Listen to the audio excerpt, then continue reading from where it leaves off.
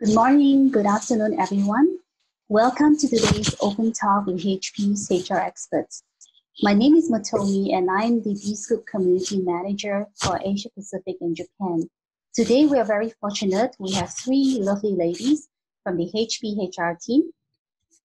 They are Saujanya Reddy, Head of Human Resources, Greater Asia; Shelley Rajpal, Head of Human Resources, Singapore; Talia Teo, Talent Acquisition Director, Greater Asia, China, and India. I'm just going to give a brief overview of every one of these individual speakers and then allow them to say a quick hello to everyone before we begin. So Saujanya is actually a results-driven executive with more than 20 years of experience impacting the performance and profitability of fast-paced companies. She has a successful track record of driving strategic transformations within manufacturing, IT, healthcare services, and product development firms. Saujanya joined HP in February 2011 and has served as the worldwide HR director for Global Business Services, which had 18,000 employees across 58 countries. Effective November 2015, she joined HP Inc. as the country HR director for India and subsequently moved to Singapore to take on the APJ Regional Head of HR role in January 2019. With a change, to the current market model, Saujanya now leads HR for the Greater Asia market. Besides, her corporate function, she also serves on the Advisory Council of SHRM for Southeast Asia. Let's say a quick hello to Saujanya. Hello, Saujanya. Hello, everyone. So glad to be here. Looking forward to a very interactive session with you. Thank you. See you back shortly. And then we have Shelley. So Shelley is the head of HR for HP Singapore in the Asia Pacific and Japan region, and a member of the Singapore leadership team. As head of HR, Shelley's focus is to create an agile organization that outperforms the market by creating an inclusive environment where diverse, bright talent comes, thrives, and continuously innovates. Shelley has with her over 15 years of international experience, driving employee performance and engagement for global industry leaders across large cross-functional employee populations. Her career has been grounded in human resources since its inception, with HR generalist roles for leading B2B and consumer organizations across sectors such as IBM, the Taj Mahal Group, Zetium, and Wipro, both in Australia and in India. She joined HP in 2011 and advanced to the current role of Head of HR for Singapore, leading people strategy operations for its Greater Asia headquarters. Hello, Shelley. Good to have you here. Hi, good afternoon and good morning to everybody. Happy to be here and looking forward to this session. Thank you. See you back shortly. And next, we have Talia Teo. So Talia has over 20 years of experience in both regional and country HR leadership roles with startups, public listed MNCs, M&As, private-owned companies, and groups. Her key expertise includes HR business partnering, OD and change management, talent management, and acquisition. So in the current role as Talent Acquisition Director with HP Inc., she provides thought leadership in shaping up a team across Greater Asia, China, and India to bring the company's mission to life. She's deeply passionate about aligning talent and leadership development with business strategies, concurrently transforming and optimizing potential of both people and business. Hello, Talia. Hi, good day, everyone. Look forward to speaking with every one of you. Thank you. So next up, I'll just run through some very simple housekeeping rules for everyone, just so that you're aware that everyone will be put on mute throughout the webinar. But we want to learn from you and hear, what you think. So because this session was built specifically for you, our D-Scoop members. So make use of this opportunity to post your questions or comments using the Q&A window. Or alternatively, you can use the raise hand option if you want to share your questions verbally to our panelists. We will try to take as many questions live as possible.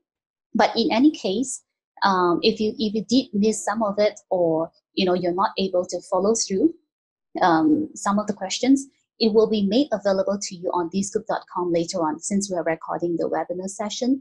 And do follow us on D-Scoop podcast. All the sessions that we do currently will also be available to you in a form of podcast, whether you use Spotify, Apple Podcast. And if you have any additional questions after the webinar, please send them to me and young@dscoop.org or email us at hello@dscoop.org. So just before we move to the speakers, I have a little surprise for everyone. So as you know, today we are expecting, the HR experts from the HP team. But our good friends, Oran and Dan from the HP Industrial Graphic Arts team has also taken time off to join us to support as panelists, just in case, we have some business-related questions. So I shall like everyone to make good use of the time that we have with the three HR experts. So we'll move on to some of the pre-submitted questions that I received from members prior to this session. So launching the first question shortly. So one of the members that I spoke to talked about, reading about companies hiring, onboarding, and sending assets such as laptop to people who work remotely. So in this current situation, companies are also looking at how they can effectively screen candidates without meeting in person. And also he would like to restructure his current business model to attract the younger generation. And what are the important elements to do so? So I would like to have Talia to take on these questions. Talia, please. All right, thank you so much, Motomi. Yes, I think we are all in a similar situation. I read about an article that mentioned that are you a normal leader? Are we a normal leader, or are we a new normal leader? In fact, with this situation right now, I think it is more an accelerant for all of us to transfer whatever that we are doing on-site to online and virtually. So I appreciate the two questions relatively around looking at how we hire people, how do we onboard everyone, and even looking at attracting young talent. So I think first thing first would be like what we are doing now, really turning on our camera. And if we look at the number of situations that we are currently facing when we are trying to hire and attract people to the organization, you want to be very deliberate, intentional, and targeted. What I really meant by that is that while you turn on your camera first, hopefully your PC allows that to happen, that also encourage the candidates to also turn on theirs. And as a result of that, hopefully the two parties are able to converse. And if you happen to do a panel interview, that also allows the opportunity for the entire panel interview to interact with the candidates. And this is when you want to watch facial expression, you want to watch body language, and you want to observe how the candidates articulate, right? It is obviously around the experience that we want to bring about with the candidate, though we might not necessarily have hired them. We want to make sure that they feel as comfortable as they are as you are probing some of those questions. I would also encourage all of you to think about asking behavioral questions, right? It's definitely something that we want to be mindful. Instead of asking close-ended question, avoid asking like, what is your biggest weakness? Or perhaps I would recommend, highly recommend, ask something like, what is the biggest misinterpretation that you have in the project that you manage?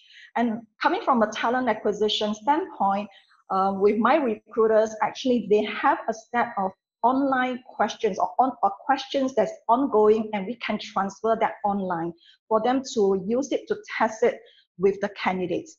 And I will also recommend all of you to think about using the STAR approach. And I call this the STAR approach.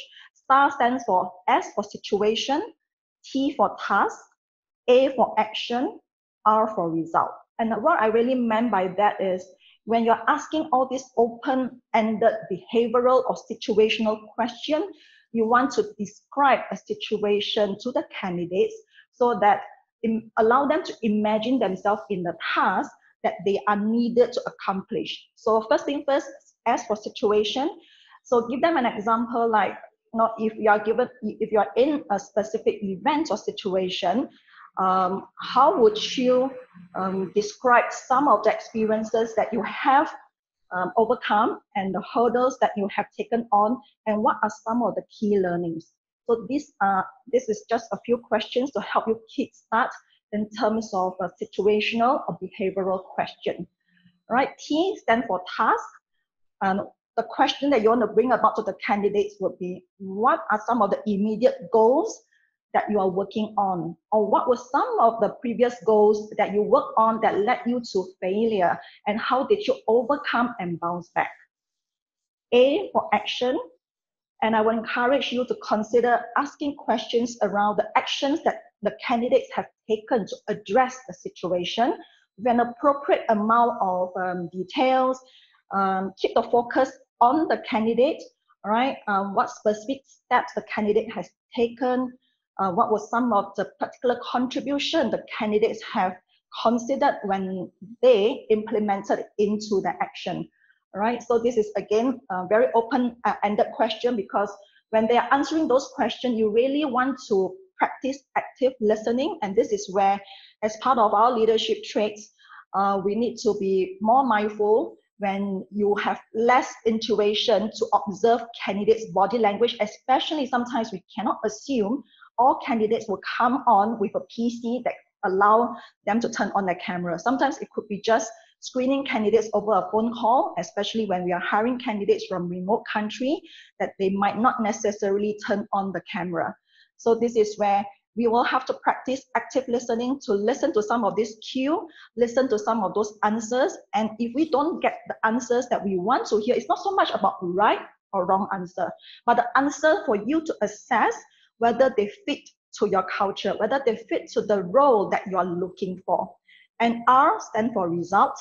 I will encourage and recommend you to consider describing an outcome that potentially maybe in your current business situation, without revealing some of the confidentiality, describing the outcome of the action, and raise it with the candidates. What would be some of the behaviors or action that the candidates would take if they land into a situation where the bosses are not around, when the managers are not around, they by themselves, how do they handle those events? How do they handle the situation? What was some of the accomplishment that they get out of that?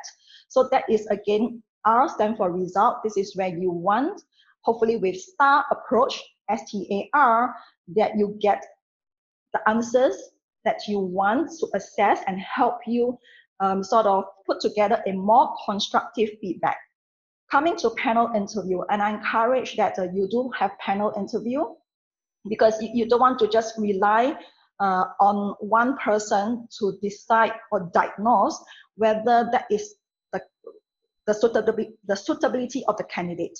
So I encourage you to also think about having peer interviews, or having one of your staff to do interviews, or you could consider a panel interview.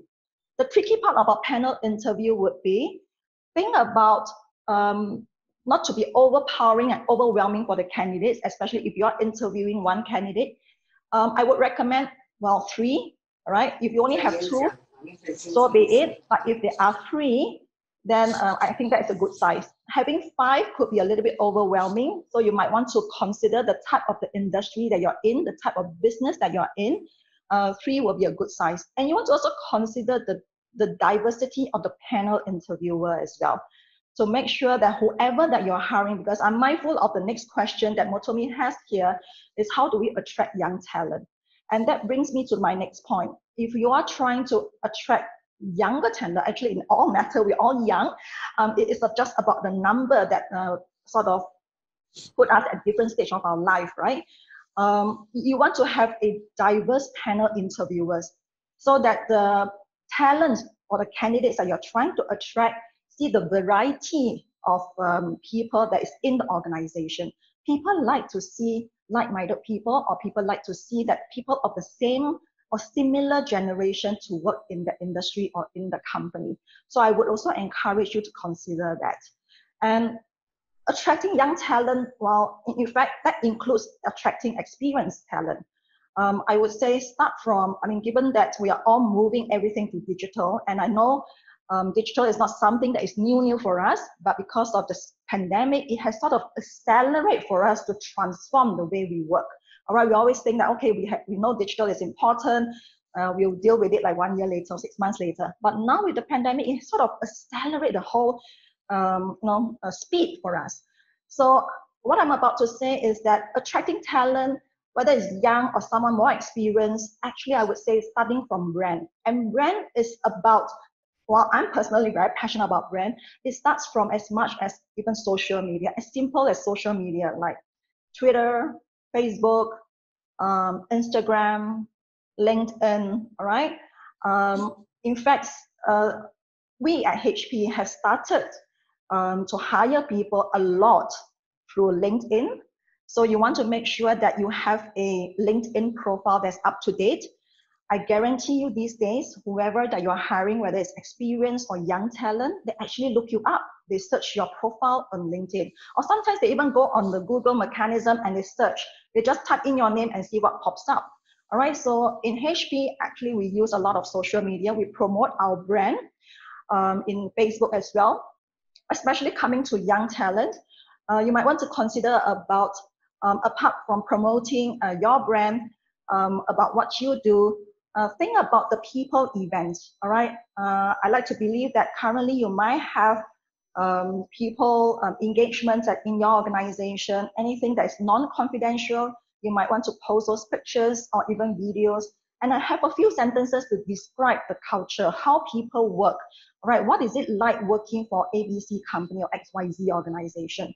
Right, say a few liners, and you need to also do this on an ongoing basis. So have a very targeted plan, whether you do it once a week, once every 2 weeks, and plan it out on different topics, whether this week I'm promoting culture, or second week I'll be promoting about the technology or the tools that we are using, all right? Or third week, I want to promote about how I onboard people onto the organization, all right? Onboarding is something, again, a big shift for us. We are beginning to dispatch, in fact, already started dispatching laptops through couriers and have a IT to support them remotely to help them set up. So going back to attracting talent, whether it's young or experienced, social media is one big thing. And I would also encourage you to consider internship, all right? Depending on the location that you are based, whether you have summer interns where it's about 2 to 3 months, or in some location that you're in, you could allow a longer internship, perhaps like 6 months, for instance, and think about stretching a little bit. I would encourage you to stretch the thinking a little bit longer. What if you hire someone that is already at the year of their final graduate, I mean, close to their final year, and they are about to graduate? So assuming if you hire me as an intern and I'm graduating 6 months later, which is in December, and if you think I'm really an elite or decent performer, you want to really hire me because I'm young, I come across hip. Yeah, so this is where you want to think about getting your budget ready so that 6 months later, you're able to present an offer letter in front of me so that I get enticed and enthusiastic by it and be ready to start work with you like in January or February, all right? I will stop here. I'm not sure whether there's any reaction, any feedback or anything that I need to elaborate more. I don't see anyone typing any follow-up yet, but I guess we can continue. Certainly towards the next few minutes, I believe there will be more questions coming up. And then maybe we can invite Italia to elaborate later on. Okay. If there is a specific question as a follow-up to what you have just shared. I think you did cover, the entire perspective of how to actually onboard these candidates and also to screen and, to hire them. So, yeah, I think. So I'm happy to elaborate more if need to, for instance, like onboarding as well. So while it's all virtual, we want to make sure that we don't feel overwhelming, that everything is on the manager as well. So do consider, apart from having PC being shipped out early, I think one of the most important things is to really nominate an onboarding buddy if your organization allows it to happen, having someone to work with you so that you don't feel like everything is on you. And this onboarding buddy or mentor, whatever you call it, can help you to connect with the new employee by phone or even by email through introduction to just give them a high-level gloss over in terms of what to expect on day one. And when it comes to day one, right, I would encourage that do a virtual welcome. Yeah, onboard new employees, I mean, without face-to-face, definitely it's a lot more harder, but we want to ensure the whole lot of great experience that we are focusing on the employees so that the employees feel welcome. So earlier on, I talked about candidate experience, but over here is really employee experience on day one. Having a virtual one, if we all can turn on camera, all well and good. For people who cannot, it's okay. We don't need to let them feel left out. I think it's very important that we allow them to feel inclusive. And mind you, but in fact, for all of us, me included, right? Whenever I have team meetings and we are all working from home largely, sometimes you have children that is crying in the background, neighbors is doing renovation and there's construction work going on. It's okay. I think as managers, we need to allow that and accept that and let them feel inclusive. It's okay. Come on, why don't you bring your child on? Maybe your child will say hello to all of us.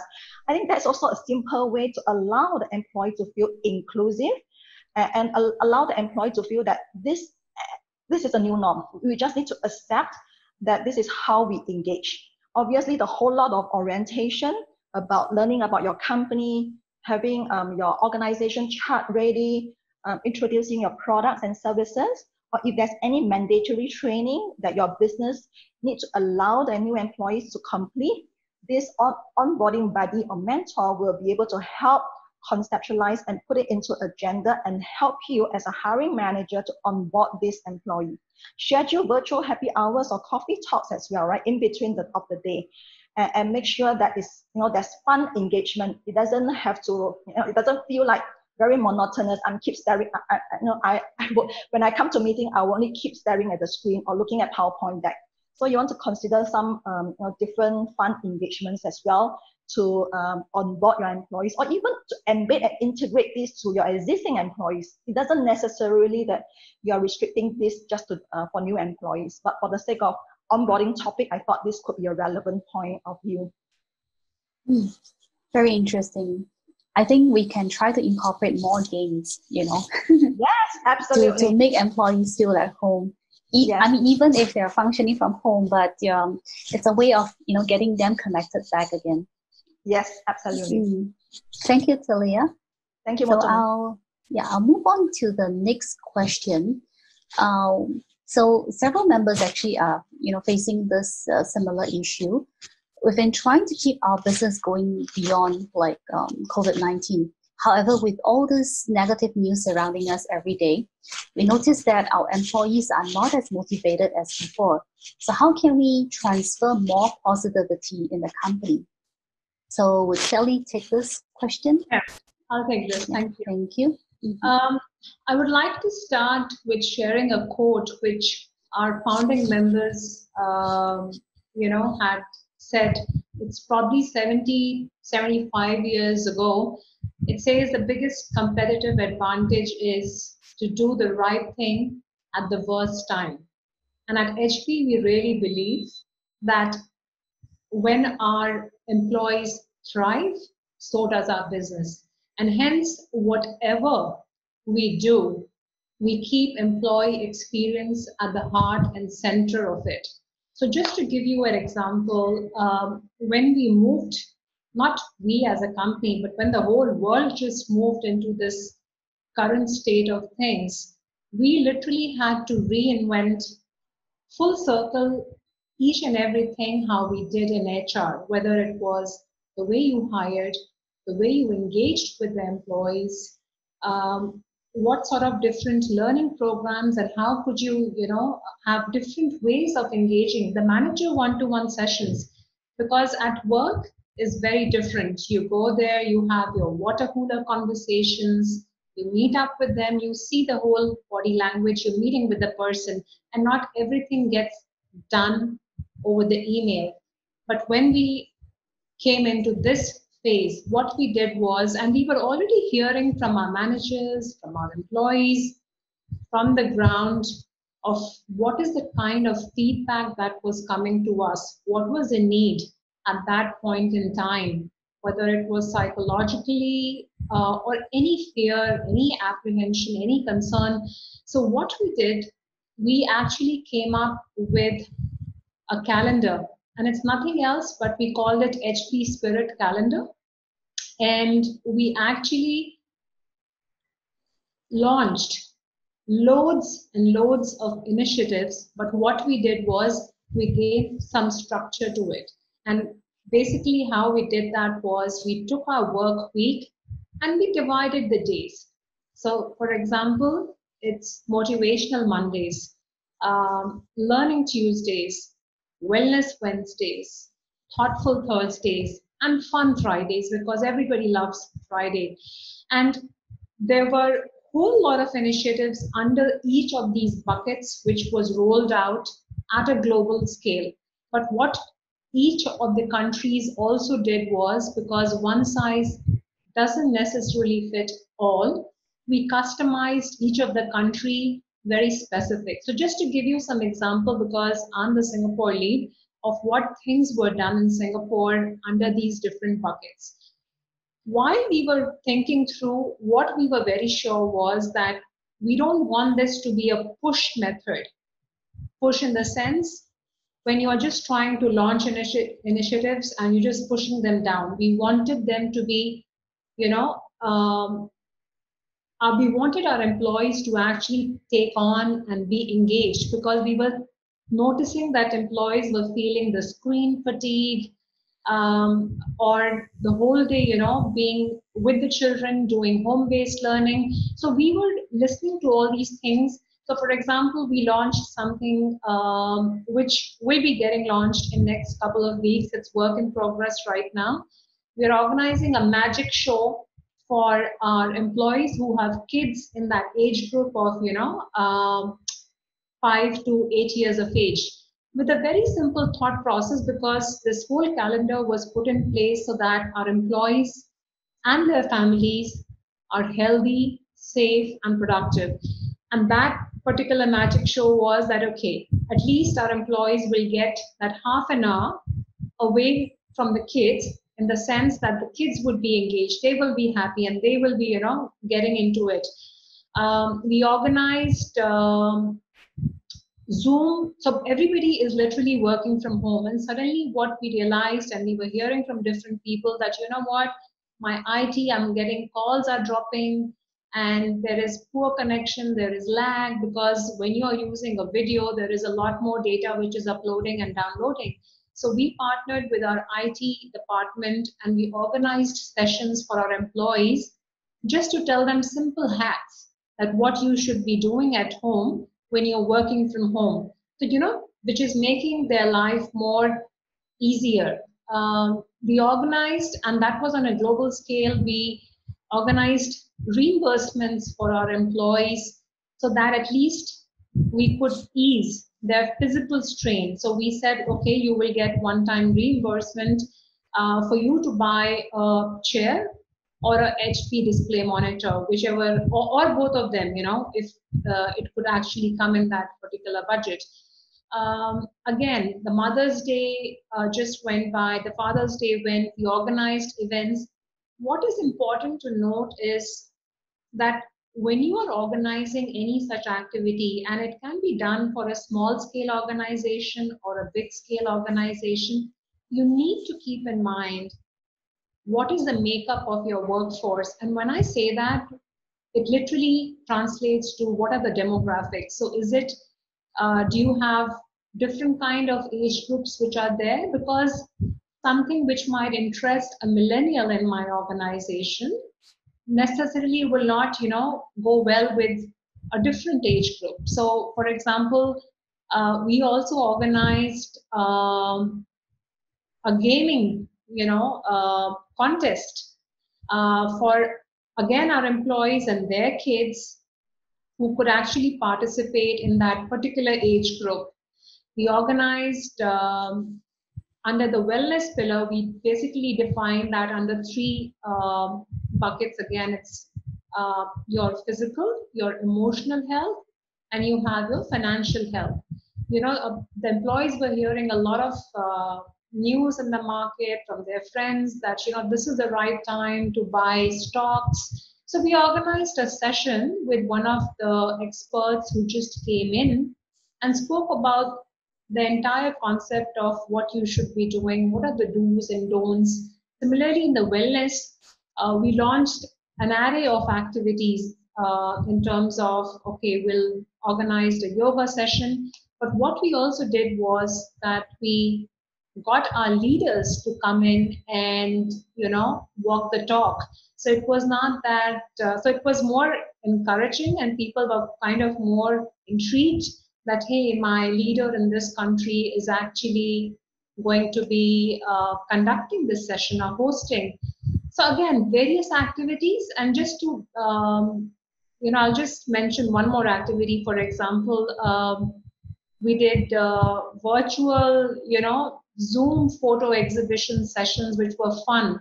And when we selected the best top 10 from the, Singapore leadership team, then we circulated those photographs with different leaders, and we said, you know what? It will be great if you have that as a background when you are doing your team meetings. Again, if your laptop supports that.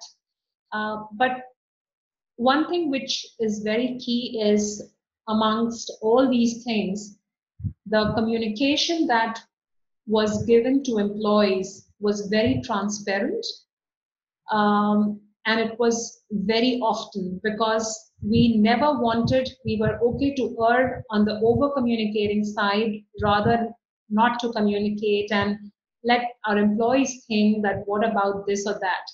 So yes, these are the few things, and I'm happy to elaborate further if any questions down the line. Over to you, Motomi. Thank you, Shelley, for the all the interesting insights about what HP as an organization did with the calendar activities. I think very, very insightful. Thank you. So we'll move on to another question. I am the second generation in the business, and some people have been working for us since my father's time. So we were able to keep them for old time's sake. But in view of the current situation, I may need to let them go. So we value relationships and respect people who are older and more experienced. So I am now in a dilemma. So can I invite Saujanya to take this question?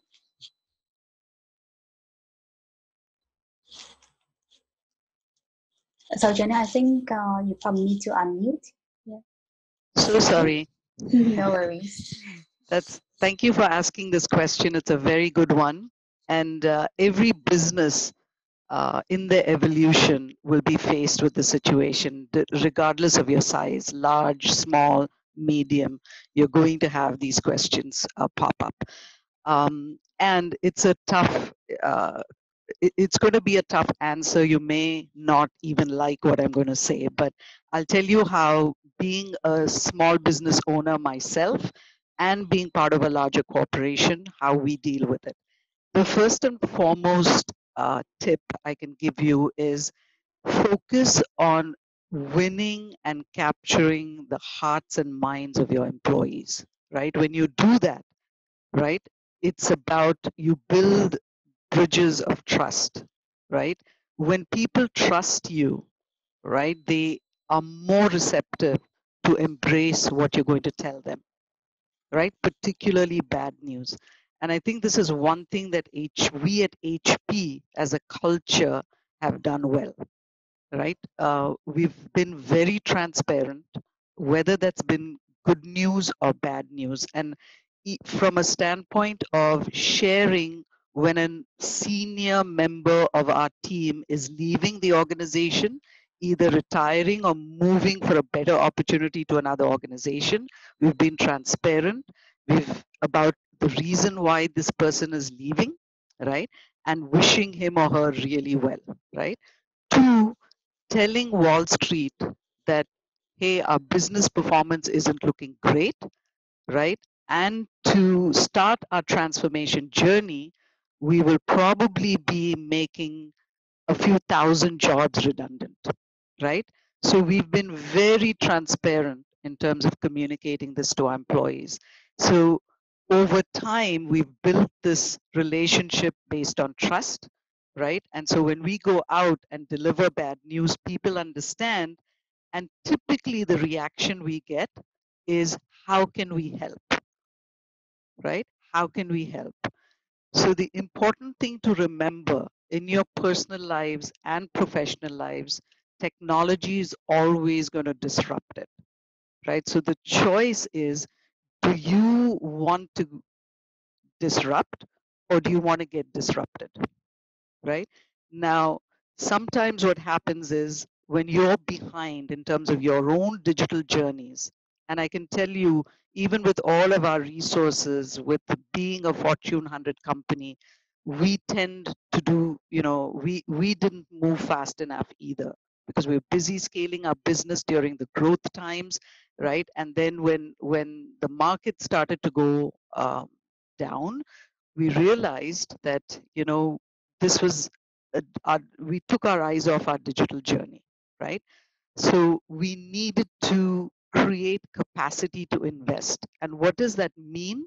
We needed to start to make jobs redundant, automate the lower level jobs, and release that capacity to put into technology, to automation, robotics, data science, etc. Right? So the choice point for every business will be, do I want to make 5 jobs redundant, release capacity to put into technology, right, to automate, or be resistant to that change and down the line maybe reduce 50 jobs, right? So these are choice points, right? What we try to focus on in HP is, what are the opportunities that this pandemic or this crisis presents to us, and how can we leverage them?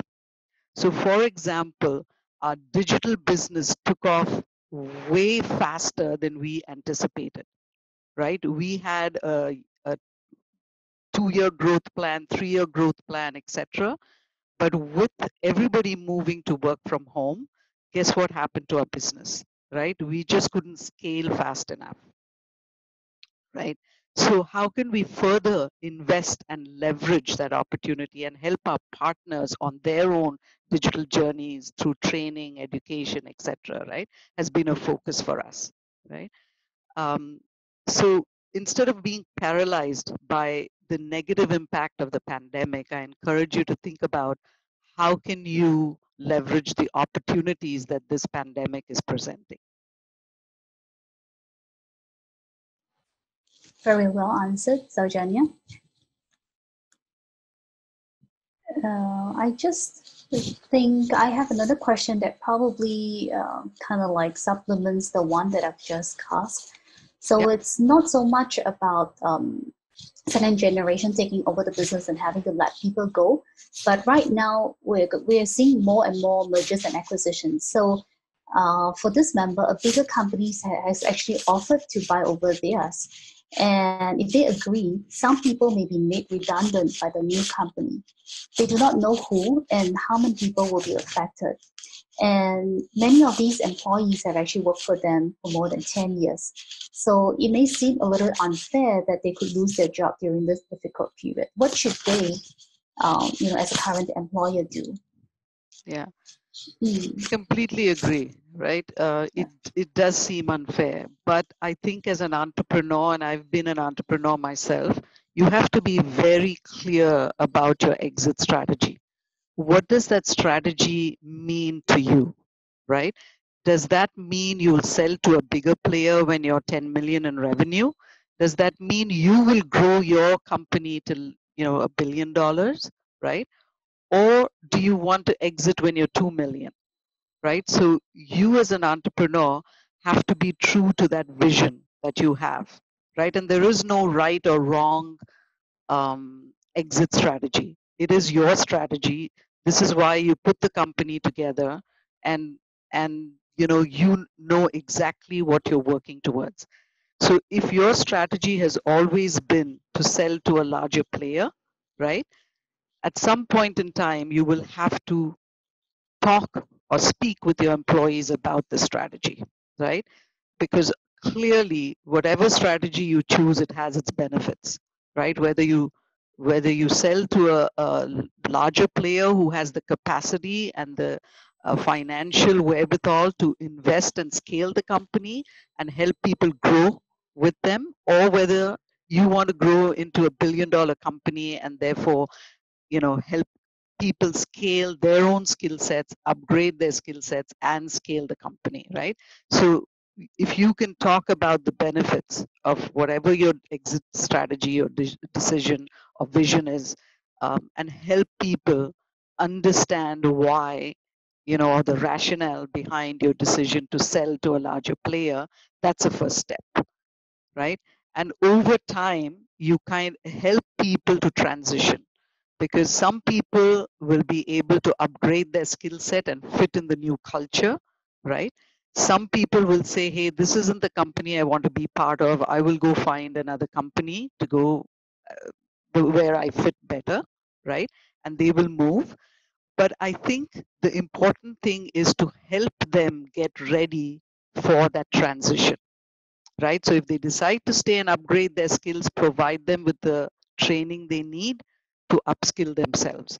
If they decide to move on, right, help them find, like what we do in HP is actually partner with a transition services company, right, where they come in and help the people that have decided to move on, right, build a resume, right? Introduce them to opportunities that they see in the market, help them to prepare for interviews, right?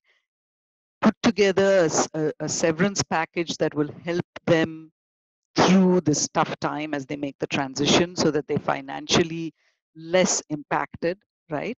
And then we ensure that our leaders treat our exiting employees with respect, with dignity, with appreciation for all of their contributions, right, to the success of our company, right? And I go back to my previous point. These are the things we do to ensure that we win the minds and hearts of our people, right? So when they leave our company, they still remain ambassadors of HP, right?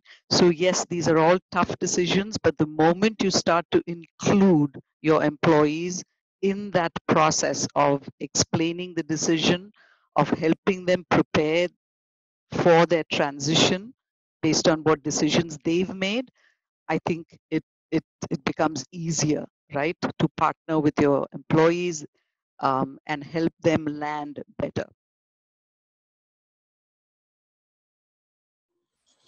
Thank you. Very well answered, Saujanya.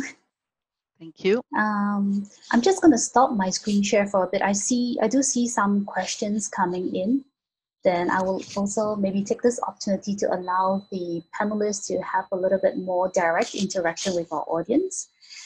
So following some of the earlier questions, there was one of the participants have asked, do you consider psychological tests as being still essential to evaluate applicants today, since most of the job applications now are going online? Yep, and I can take that one, Talia. Please, Talia. Right. I know there are many psychometric tools available even before the pandemic situation. So I would say this, yes, if you have existing tool and you don't want to waste it, definitely by all means, you could leverage. But what I would say is that I would not rely totally on this tool to decide who I want to hire. Right, so the interviewing is still very important. The dialogue that you have with the candidates is still very relevant. Right, and earlier on I pointed out I recommended having a panel interviewer, a panel interview. That with that, actually you can also put together a simple score assessment between, let's say, if you are having 3 of them interviewing the same candidates, to get them also pen it down in terms of the feedback. And you want to make sure that if there are 3 panelists doing the interview at the same time, making sure that you're not asking the same question. So plan it out. If there are 10 questions that needed to be asked, make sure that one interviewer is getting 3 or 4 questions and the other two or the third interviewer does not repeat the same question. And with that, you can put together an assessment in terms of an input.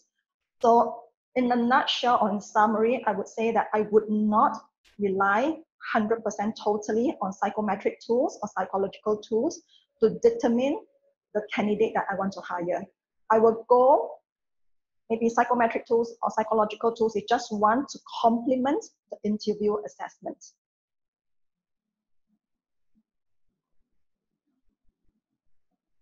Very great, thank you, Talia. And some additional questions that have come in. So one member is now trying to move his business digital. So you would find that most of the roles of his employees will need to be adjusted. And this change will need them to get familiar with handling orders and requests online and also getting the orders delivered without meeting customers in person. How can we make these employees feel comfortable and motivated to learn during this transition? I can take that question, Matomi. Great, Saujanya. All right. So I think we've got to understand when a company is changing or being disrupted by technology, there will always be this discomfort and anxiety that employees go through because they don't have the skill set, they don't have future ready skills. It's all part of being human. All of us will go through that, right? But what is important for us as entrepreneurs or HR folks or leaders in a company, I think, is to understand and acknowledge that transition to go from where you are to the new skills that you need to be future ready can be anxious. Acknowledge that. So then the employee starts to feel comfortable. And then let them know that here are all the things you can do, right? To enhance or upgrade your skills. Here's what the company is providing you. And here are some online resources that you can go on your own and acquire these skills that are needed, right? And you've got to explain to them what's in it for them, right? In terms of acquiring future ready skills, right? That'll help them be fungible, not only in their industry, but across other industries as well, right? So help them make that journey. Now, I have to tell you that once you've done that and help them with, the skills or the programs that they can utilize within the company or external, it doesn't mean that all of them can make that journey, right? There will be people or employees that will traverse that journey enthusiastically. There will be some people who will be reluctant and they just need that nudge or a little bit of an, arm twisting to get them there. And then there'll be some who will just absolutely resist it. And that's okay, right? Sometimes they're just too set in their ways and maybe need to go find a company where they fit better, right? But you will see that happen. This people in all these 3 buckets that I just talked about. The goal for us as a company is always to take everybody along because people will process change at different speeds. You have to remember that, right? Just because you say this is, hey, I point to in this direction and say go, not everybody is going to go that direction, right? So the intent should always be to take everyone along with you, but know that while that intent exists, there will be people who will just drop off and won't want to be part of that journey, and that's also okay, right? So that's what how we've dealt with in the changing needs in terms of whether that's learning or technology, both in HP as well as when I was an entrepreneur myself. We've heard, many of these great practices that HP as an organization has implemented. I would say particularly during this period. And there is a question about, HP as an organization, whether you're thinking of going digital to reduce travel-related costs after COVID-19, or will you go back to traveling and face-to-face meetings? I can take that question, Matomi. Thank you. I think the pandemic has changed everything for us, right? Not just for HP, but for every company. Right from the way we hire people, the way we travel, the way we engage with our workforce. I can't even imagine going back to the way we used to do it now. And I'll give you an example. So we would fly into a country, right, for 2.5 days, let's say Indonesia or Malaysia, right? Meet as many people we could, you know, the top talent folks, women talent, all of our leaders. We'll do a coffee talk, et cetera, and then fly back, right? Think about it. Today, when we have an all-employee meeting, right? Normally, when we go into countries or we ask for an all-employee meeting, space limits the number of people we can meet, right? Whereas the most recent one we had last month, we were able to reach out to 1,800 people within one shot, right? People asking questions, typing questions into the chat room. I mean, we would never have been able to do that had we actually decided to hold this session in an auditorium in Singapore, right? Or in been able to invite people in other countries, right, to this AEM, right?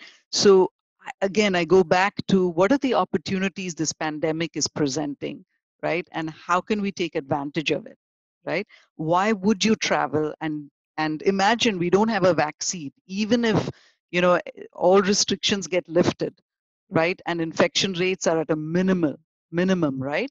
Why would you go to a country for a day and a half or 2.5 days, quarantine yourself 14 days, right? Then come back here, quarantine yourself for another 14 days. So travel for 2 days, you're quarantining for 28. It doesn't even make sense, right? So I think, and even the way we sell, right? We've figured out that we can sell really well remotely. But having said that, it doesn't mean we just seamlessly woke up one day and said, hey, we're going to sell online, right? We had to train our people how to sell remotely, right?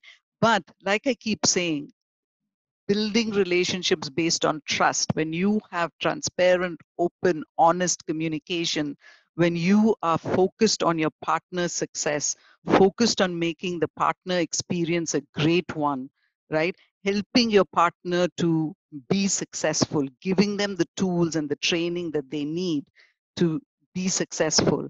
Your partners already want to make you successful, right? So we've built that trusting relationship, and now we're asking to draw from that trust bank, right? Where they help us, we help them, and we continue to sell in a remote world, right? In a virtual world.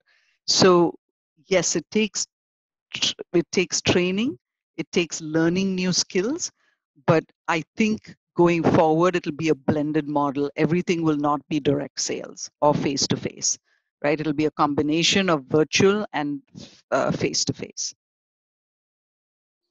Thank you, Saujanya. It was indeed very insightful, because we've heard about a lot of people struggling to transition from, you know, the typical face-to-face sales meetings to now having to deal with remote selling. I think beyond the skills that you mentioned that people need to be sent for training, there is also the psychological or personal hurdle that people need to pass through. And thank you for that. So in view of time, I think we can take just one last question, and then we'll probably wrap up today's session. And for all the questions that were not addressed during the session, we'll have them sent to you, the three of you, in a form of an email, and then you can respond to me, and we'll get that updated in our article. So one of the participants is asking, how would you define engagement of junior employees for leadership training? Shelly, you want to take that? Sorry, what was that question again, Matomi? Yep. So how would you define engagement of junior employees for leadership training? So if I may just paraphrase, I think I saw that question on the Q&A It was in a chat box. how will you engage them, right? Yeah, how would you define the engagement of junior employees for leadership training?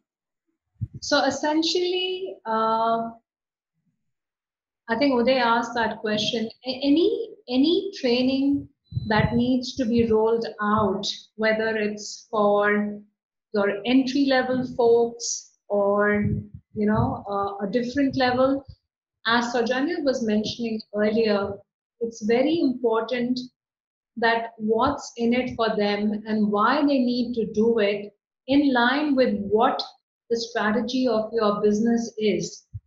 What is the uh, where is your business headed towards? So, for example, if uh, I just take my example. If I want to, as an employee, I have come in and I need to move to my next level, or what training would I need to do my job right for whatever role that I've been hired for. So, for example, I have just joined a sales organization, and in current today's day and age, so that remote selling or solution selling, depending on what my business is, what services or what products you're selling, or you need to define what are the areas that individual needs to develop, whether it's your uh, soft skills or professional skills per se, or depending on the size of your business, what are the values or leadership principles. So, for example, in HP, we have our leadership principles, we have our values, and we have growth mindset. So we truly believe that growth mindset is very important for us at HP here, and we have our training for that. So depending on the type of training that you need to impart to your employees, you need to bucket them in different areas. Some would be a mandate training, but some would be you need to work on something which is called individualized development plan. So, for example, you have a team of 5 or 6. Ideally, if you have sat through with your employee and you've worked with employee in terms of whether it's entry level or probably 2 or 3 years in the system, that what is the next role that you intend to do, or even in the current role for you to do better, what are the areas you need to be working on. Then you define that areas, list down 3 or 4 things, and basis on that you would be chalking out a plan, because unless you don't measure it, the employee won't do it. In terms of, if employee is not working on his or her development plan, he or she doesn't know what I really need to do. It's just a black hole. So unless you actually develop, and IDP is a very individualized development plan, is a very simple document. You just need to lay down what exactly you need to do as a next step.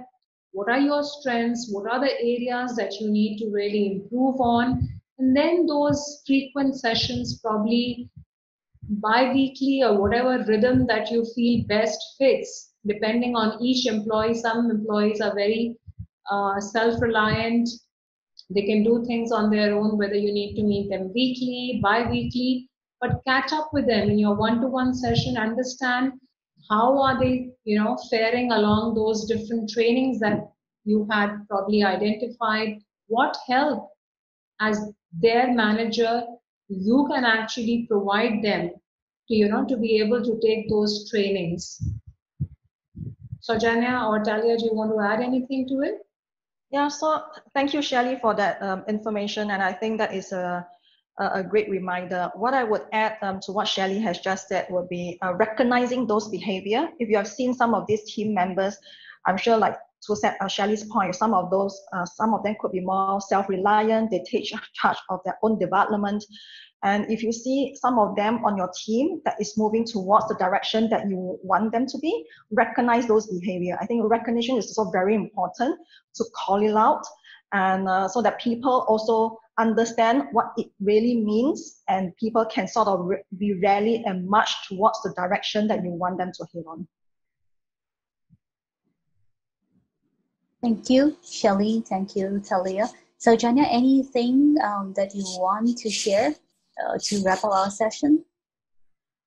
I think this has been a great session. Thank you for all the questions. And I know for all the entrepreneurs out there and our partners, we want you to know that HP is here to help you. We want you to succeed just like you help us succeed. And if you'd like us to come back for another session, we're very happy to do so. And continue to invest in your employees. You as entrepreneurs will continue to be faced with tough decisions. That's all part of being an entrepreneur. I think I can speak because I've run my own business as well. And I'll tell you the toughest role that you can ever have is that of an entrepreneur, right? Because when you make a mistake, you pay for it dearly. When I make a mistake, HP forgives me, right? And and trains me and teaches me. But sometimes, you feel like you're on your own. But remember that you have an ecosystem, right? You have HP to reach out to. You have online resources. You can get the information, right? Everything is literally public information. There's a wealth of information out there. Network, right, with other entrepreneurs. Ensure that you are getting the for your own development, that you're understanding where technology is moving, where the world is moving.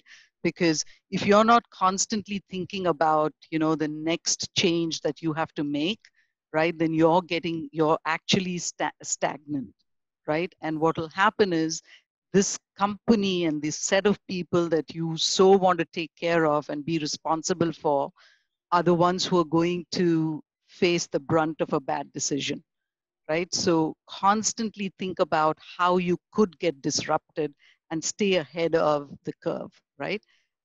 So all the very best, and please reach out to us if another such session will be useful to all of you.